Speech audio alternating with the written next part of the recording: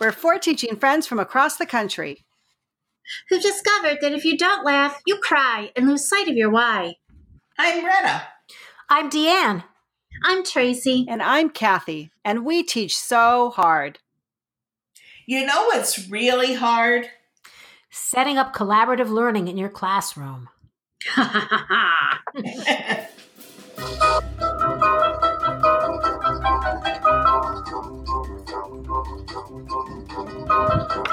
You know, the name of that music that I just played was called Run Amok. And I just thought it was perfect. And you know, when you first introduced collaborative learning, your classroom just might run amok. That's right. Perfect. So what is collaborative learning, you might ask, or even if you don't? As I've always said to my kids, it's not a wedding. What? Am I dressed up? Do you see flowers? Do you hear a band? No, it's not a wedding. It's basically a group, a small group. Collaborative learning is just the instructional use of small groups so that students work together to maximize their own and each other's learning to complete a goal that you've already set up ahead of time as their teacher. Oh, boy. I know. It's simple. It's not that hard. It's a lot like Doris Day again. I know. But you know, in the ideal classroom, all students learn how to work collaboratively with others, compete for fun and enjoyment, and work autonomously on their own. That's in the ideal right? world, too. Absolutely. And the teacher decides which goal structure to implement within each lesson. That's when Doris Day is the teacher and Mary Poppins comes in with her umbrella. No, we're going to tell you how to make it work, guys. Stay tuned. And you know, they all get along and they all work hard. Yes. Right. But I'm sure you guys heard the research too, where a lot of businesses, employers were saying that kids coming out of high schools and colleges were not able to work together and talk and build on each other's ideas. Yes, and so this is so important. And that's a more important skill, right? Yes. So we're going to talk about that. Yes. Right. All right. So how does one go about starting collaborative groups? Let's talk about it.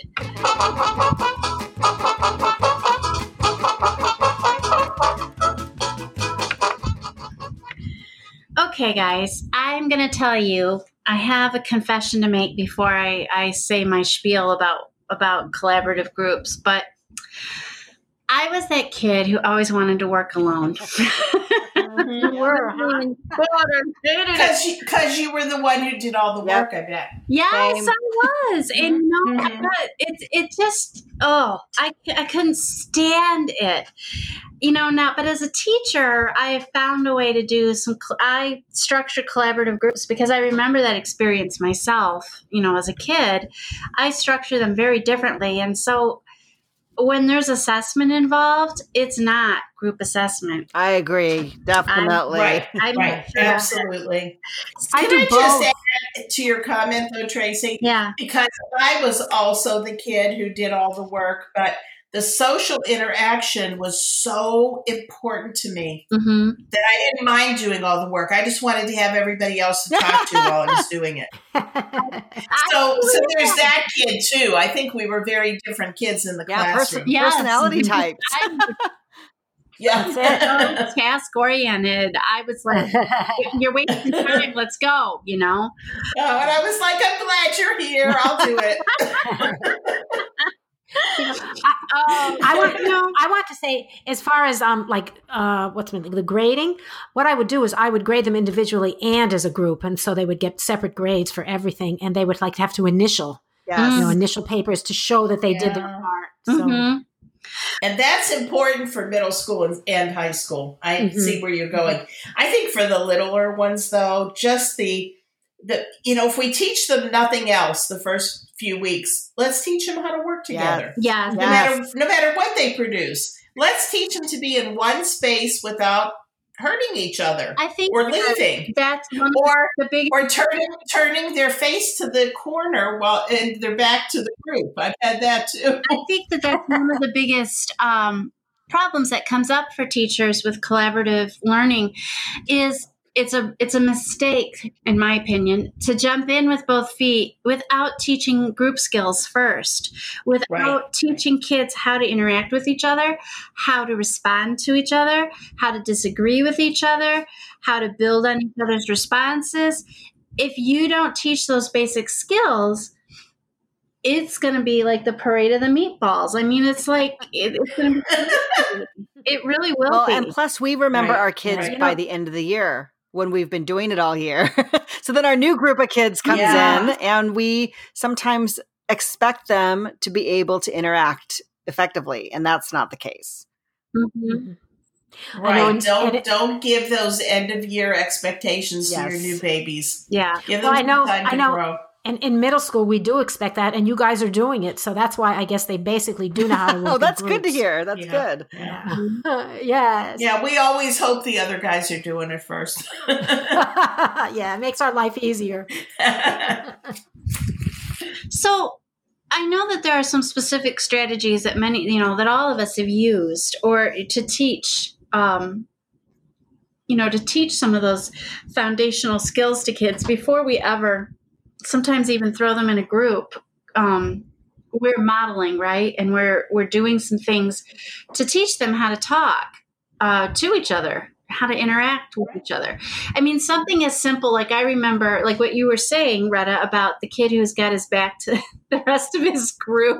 Right. And his face to the corner. Yeah. And you start out with partners and you say, okay, you two are going to work together and they're, you've got this thing to do. And then you look at them and they're miles apart. There's no way they can hear what they're saying to each other. One won't even look at the other.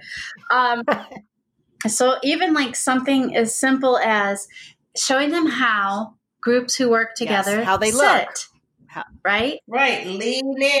6-inch voice. You need to be no farther than 6 inches away so you can be heard with your 6-inch voice. Right. But even a simple like T-chart looks like, sounds like, and then modeling and practicing and fish bowling, Yes. Yes. And they love being the ones to model it, especially if it's, model how not to do it. Yes. Oh my God, they love easy. that part. Yes. Try that first. Mm-hmm. Oh gosh. So, well, I just keep finding myself saying inside voices. Another thing I like to do besides the fishbowl is go around and take videos of different groups and then play them back and have everybody, talk about it. No, they would love that. How did they do? I like what, what do you see? What do you see in body language? What do you hear? And then after you do those kinds of lessons, I think one of the things that's been really beneficial for me is to develop a continuum, how am I doing kind of scale with the kids. So where you have, from the lowest kind of skill base all the way to I'm an expert at collaborative learning. And then you ask them at the end of every session, especially those first couple months of school when you're trying to get those skills locked down. Right. Think about how you did. Where would you put your magnet or your number or your picture, or whatever it is you're using? Show me on the scale. Where were you today? And where are you going to be tomorrow when we do this again? What are you going to change? And those numbers or pictures are right in their own little data notebook, right? Not up on the wall. No, not necessarily. Sometimes I don't just do them on the wall. I have a scale up there, and it's something that they can move. It's a self-assessment kind of thing. So, and it's not something to be shameful about, because we talk about, this is not like I sucked, here's where I was. It's like, you know what? We all have days. We all have days where sometimes we're here and then the next day we're here. So I look at it like there's no shame in this, and it doesn't stay up forever. It's more of a, fist to five. First couple weeks things. It's a fist to five kind of thing, and then the magnets get moved back, and we talk about it. But it's definitely just a way for them to show me how they're evaluating themselves. Well, and then it's they move kind of the like when magnet we were back. talking about using that type of continuum for belonging, when we were talking about belonging, right? So kids know they can move, that they can move. Yeah, It's yeah. physical. You can see it, but it's not stuck in place. Yes. Right. And discourse. Maybe they can go from black and white to color. Let's see who was listening last time. Oh, the invisible boy. Yes. Well, so let's talk about what are some effective collaborative group structures that we found.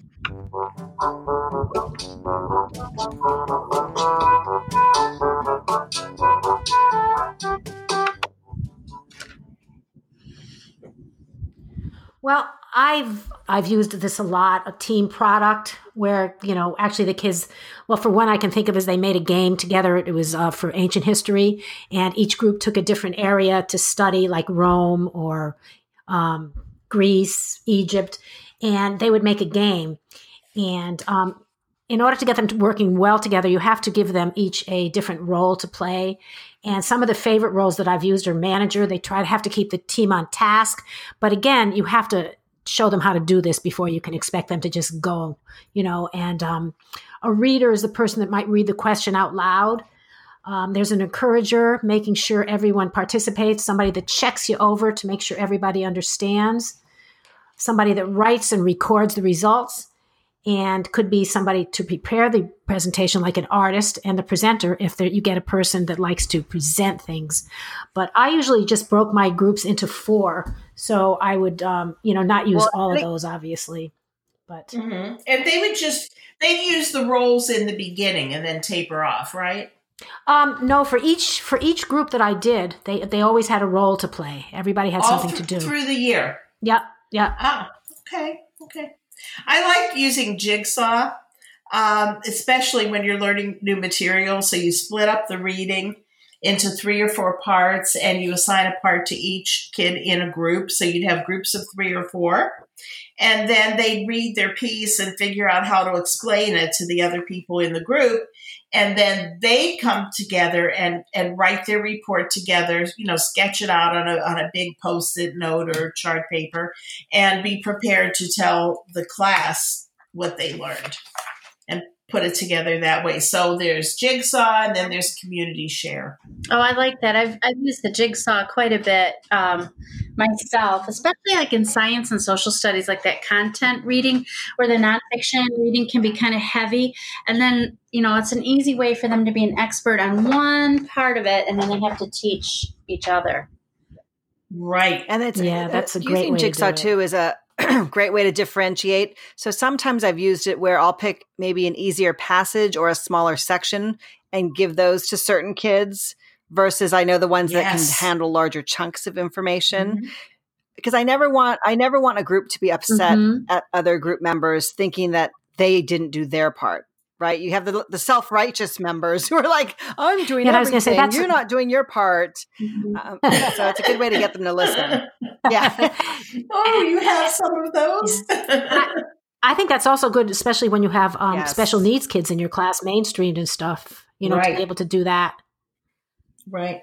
They could have a more scaffolded reading piece. Yes. Get some help filling in the blanks and still come with something to say to the group. That's making them, a worthwhile member of the group. Mm-hmm. Yeah. One of my favorite ways, and it's just something that's really, really simple, but we move around in my classroom a lot, from like their small group seating to the whole group on the carpet. We're all over the place.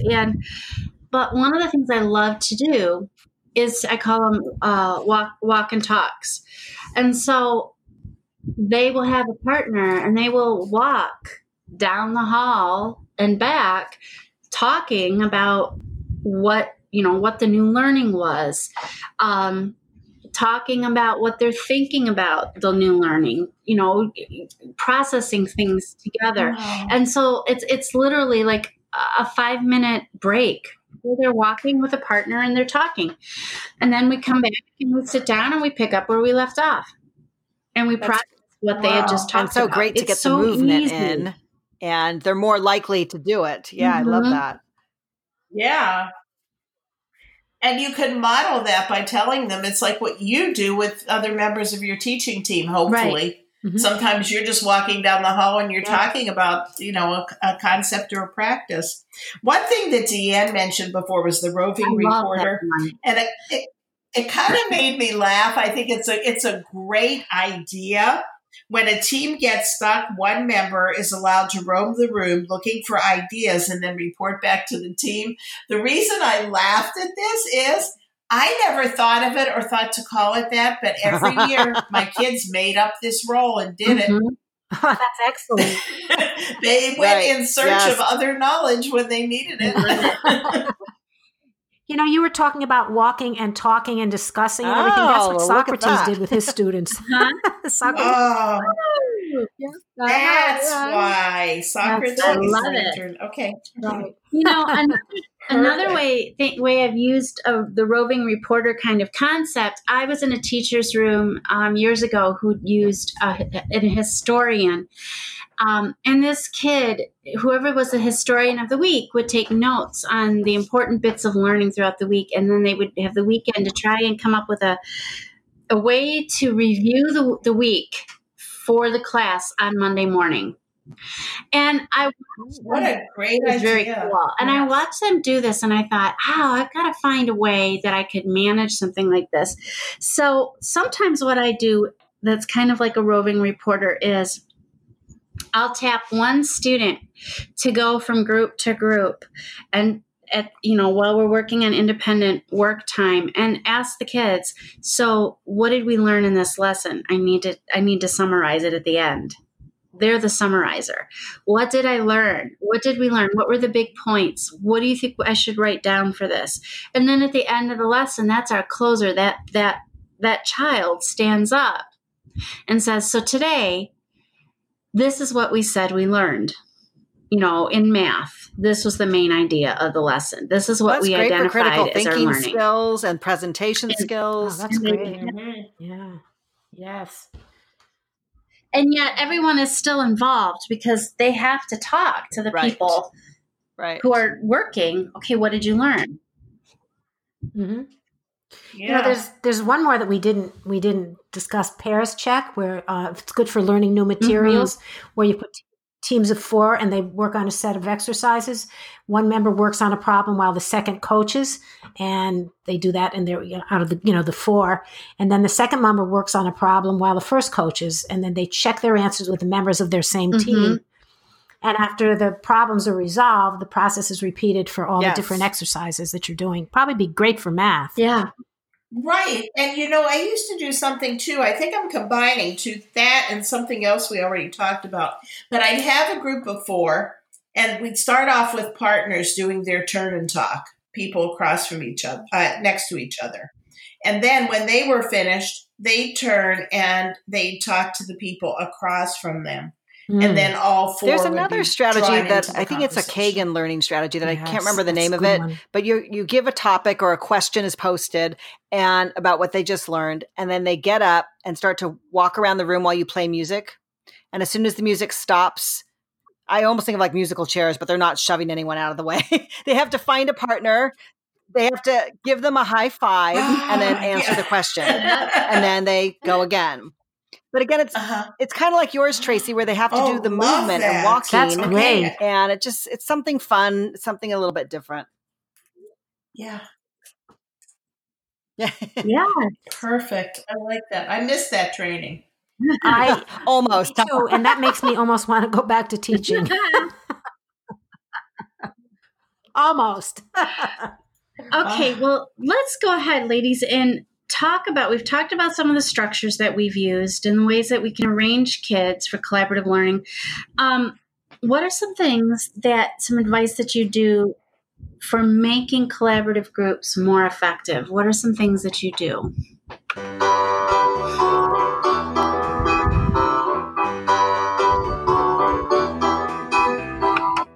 Well, there's different ways that I've chosen groups, kind of depending on what the activity is. So I think part of making it effective is making sure you know what the end result you want is.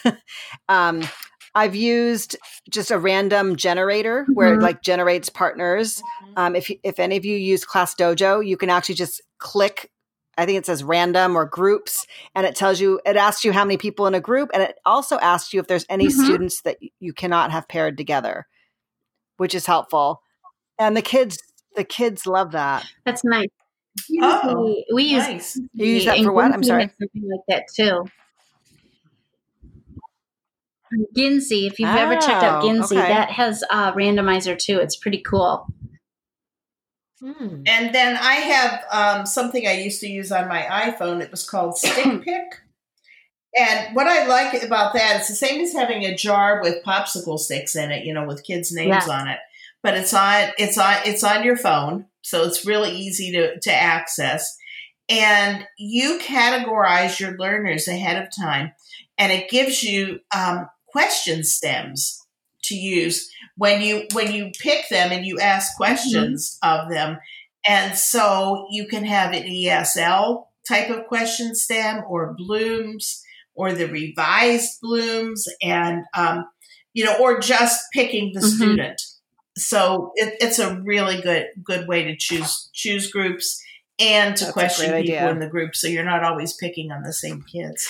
I think one of the things that I do that in my mind makes them successful for me is I really think about, what you said, Kathy, about what is my outcome. And I try, for me, it's my comfort level. I am not comfortable giving a grade for a group assignment, and I don't want to. And that's just my stance. I don't want to do it. I do not want to do it because I don't think it's fair. I mean, for me, I'm not so uncomfortable with it. So the way I structure things is that kids they might work towards a goal in the cooperative situation. They're working towards the common goal. They're helping each other. They're researching. They're doing this or that. But the end piece will end up being something that they use that they're producing themselves. And that's kind of how I structure. And I didn't mean to sound so judgmental. My God, I sounded judgmental. It's because I've been scarred. Sure. Yeah. That'll do it. I just had awful experiences as a child in school with this kind of thing, with these projects. Yeah. It drove me nuts. It just did. The inequity of it just made me crazy. Yeah. That's not fair for you to, one kid to have to do all the work, I mean, even though I did do some, group grades, as I say, that have to initial the parts that they did, and certain things had to be done. But even then, I mean, sometimes parents would really get upset with it too. And I could understand that, but that's why I gave individual grades too. Oh, yes. I think we all should check out Deanne's collaborative group manual on TPT. Oh. And make sure we've got all the practices down before the year starts. Well, talking about PDs, that was the best PD I'd ever taken, on collaborative learning. It really stuck with me. I guess because I was interested in it. That helps. I think self-reflection is important too. And that's kind of a cool piece, is to have them self-reflect. How did I do it in this, with this team goal? Where was I? Right. Did I and do I think what it's I thought important I to was ask going ourselves to do, too, or like, didn't what I? is our purpose for groups? Right. Sometimes we just put kids in groups because that's what we do, but there really needs to be a reason for it, and then a structure to it also. Mm-hmm. Mm-hmm. Yeah, structure is important. Like it really math, is. one of my favorite things to do sometimes, not all the time, but sometimes, is make girl groups. Gender groups. And then make boy groups. In math. Mm-hmm. They love it when you do that. Well, and I do. It's like, it's a great day today. In certain subjects, I do that. Math in particular for girls, sometimes girls, they don't, unfortunately, still don't see themselves as mathematicians. The social messages that they're given about math and gender. So for them to work in a same gender group can be actually really liberating for them. And the same for boys. Yes, Think about the girls boys are in a happy writing they're not group. there. You know? Yeah, they're not running.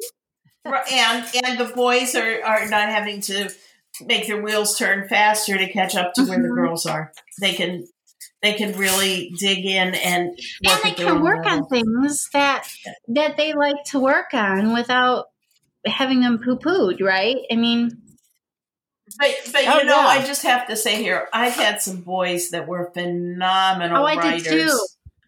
And they would add to any group. So I wouldn't do that all the time. I could see doing that once in a while. And that's when I would do it. But I think that, boys, sometimes the content of what boys write is very different than what girl writers do. And so for them to be in a group where there's, similar writing going on can be very liberating for them too. So, yeah.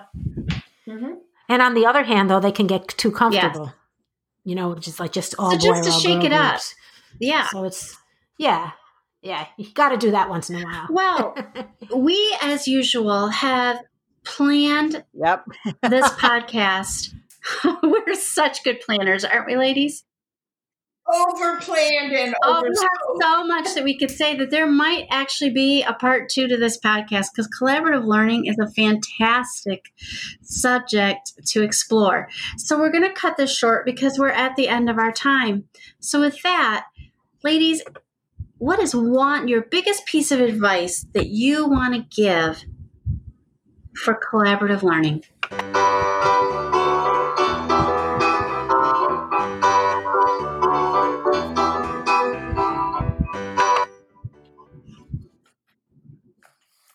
I guess my biggest piece of advice is just make sure that you practice how to work collaboratively before you add in any of the actual academic. I was going to say something similar, Retta, that I do a lot of, especially this first week of school, do a lot of collaborative and teamwork type things that don't have anything to do with academics.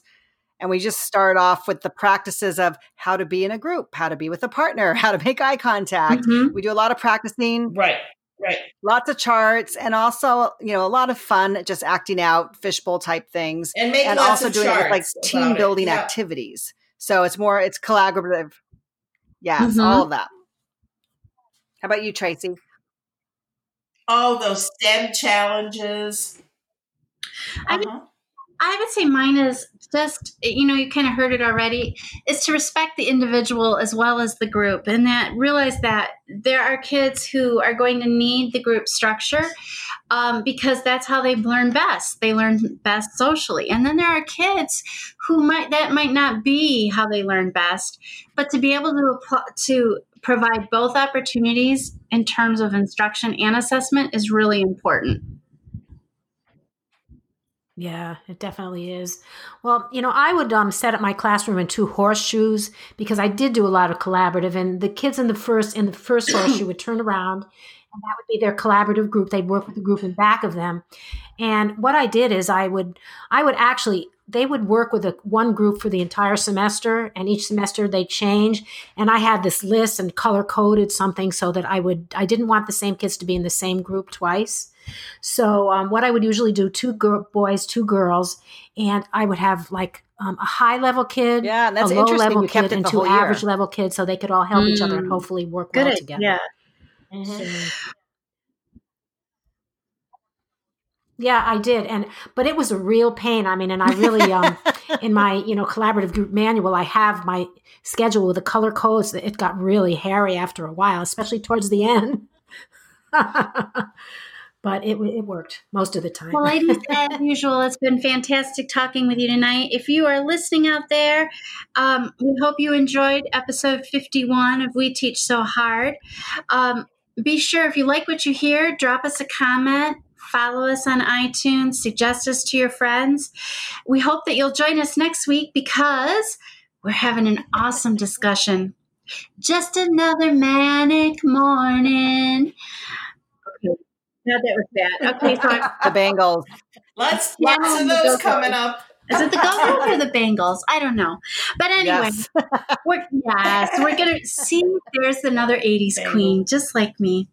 We're going to be talking about manic mornings. School has started and mornings can feel a little manic. We've got some Zen to dish out to you. So we hope that you stop by and listen because you teach so hard.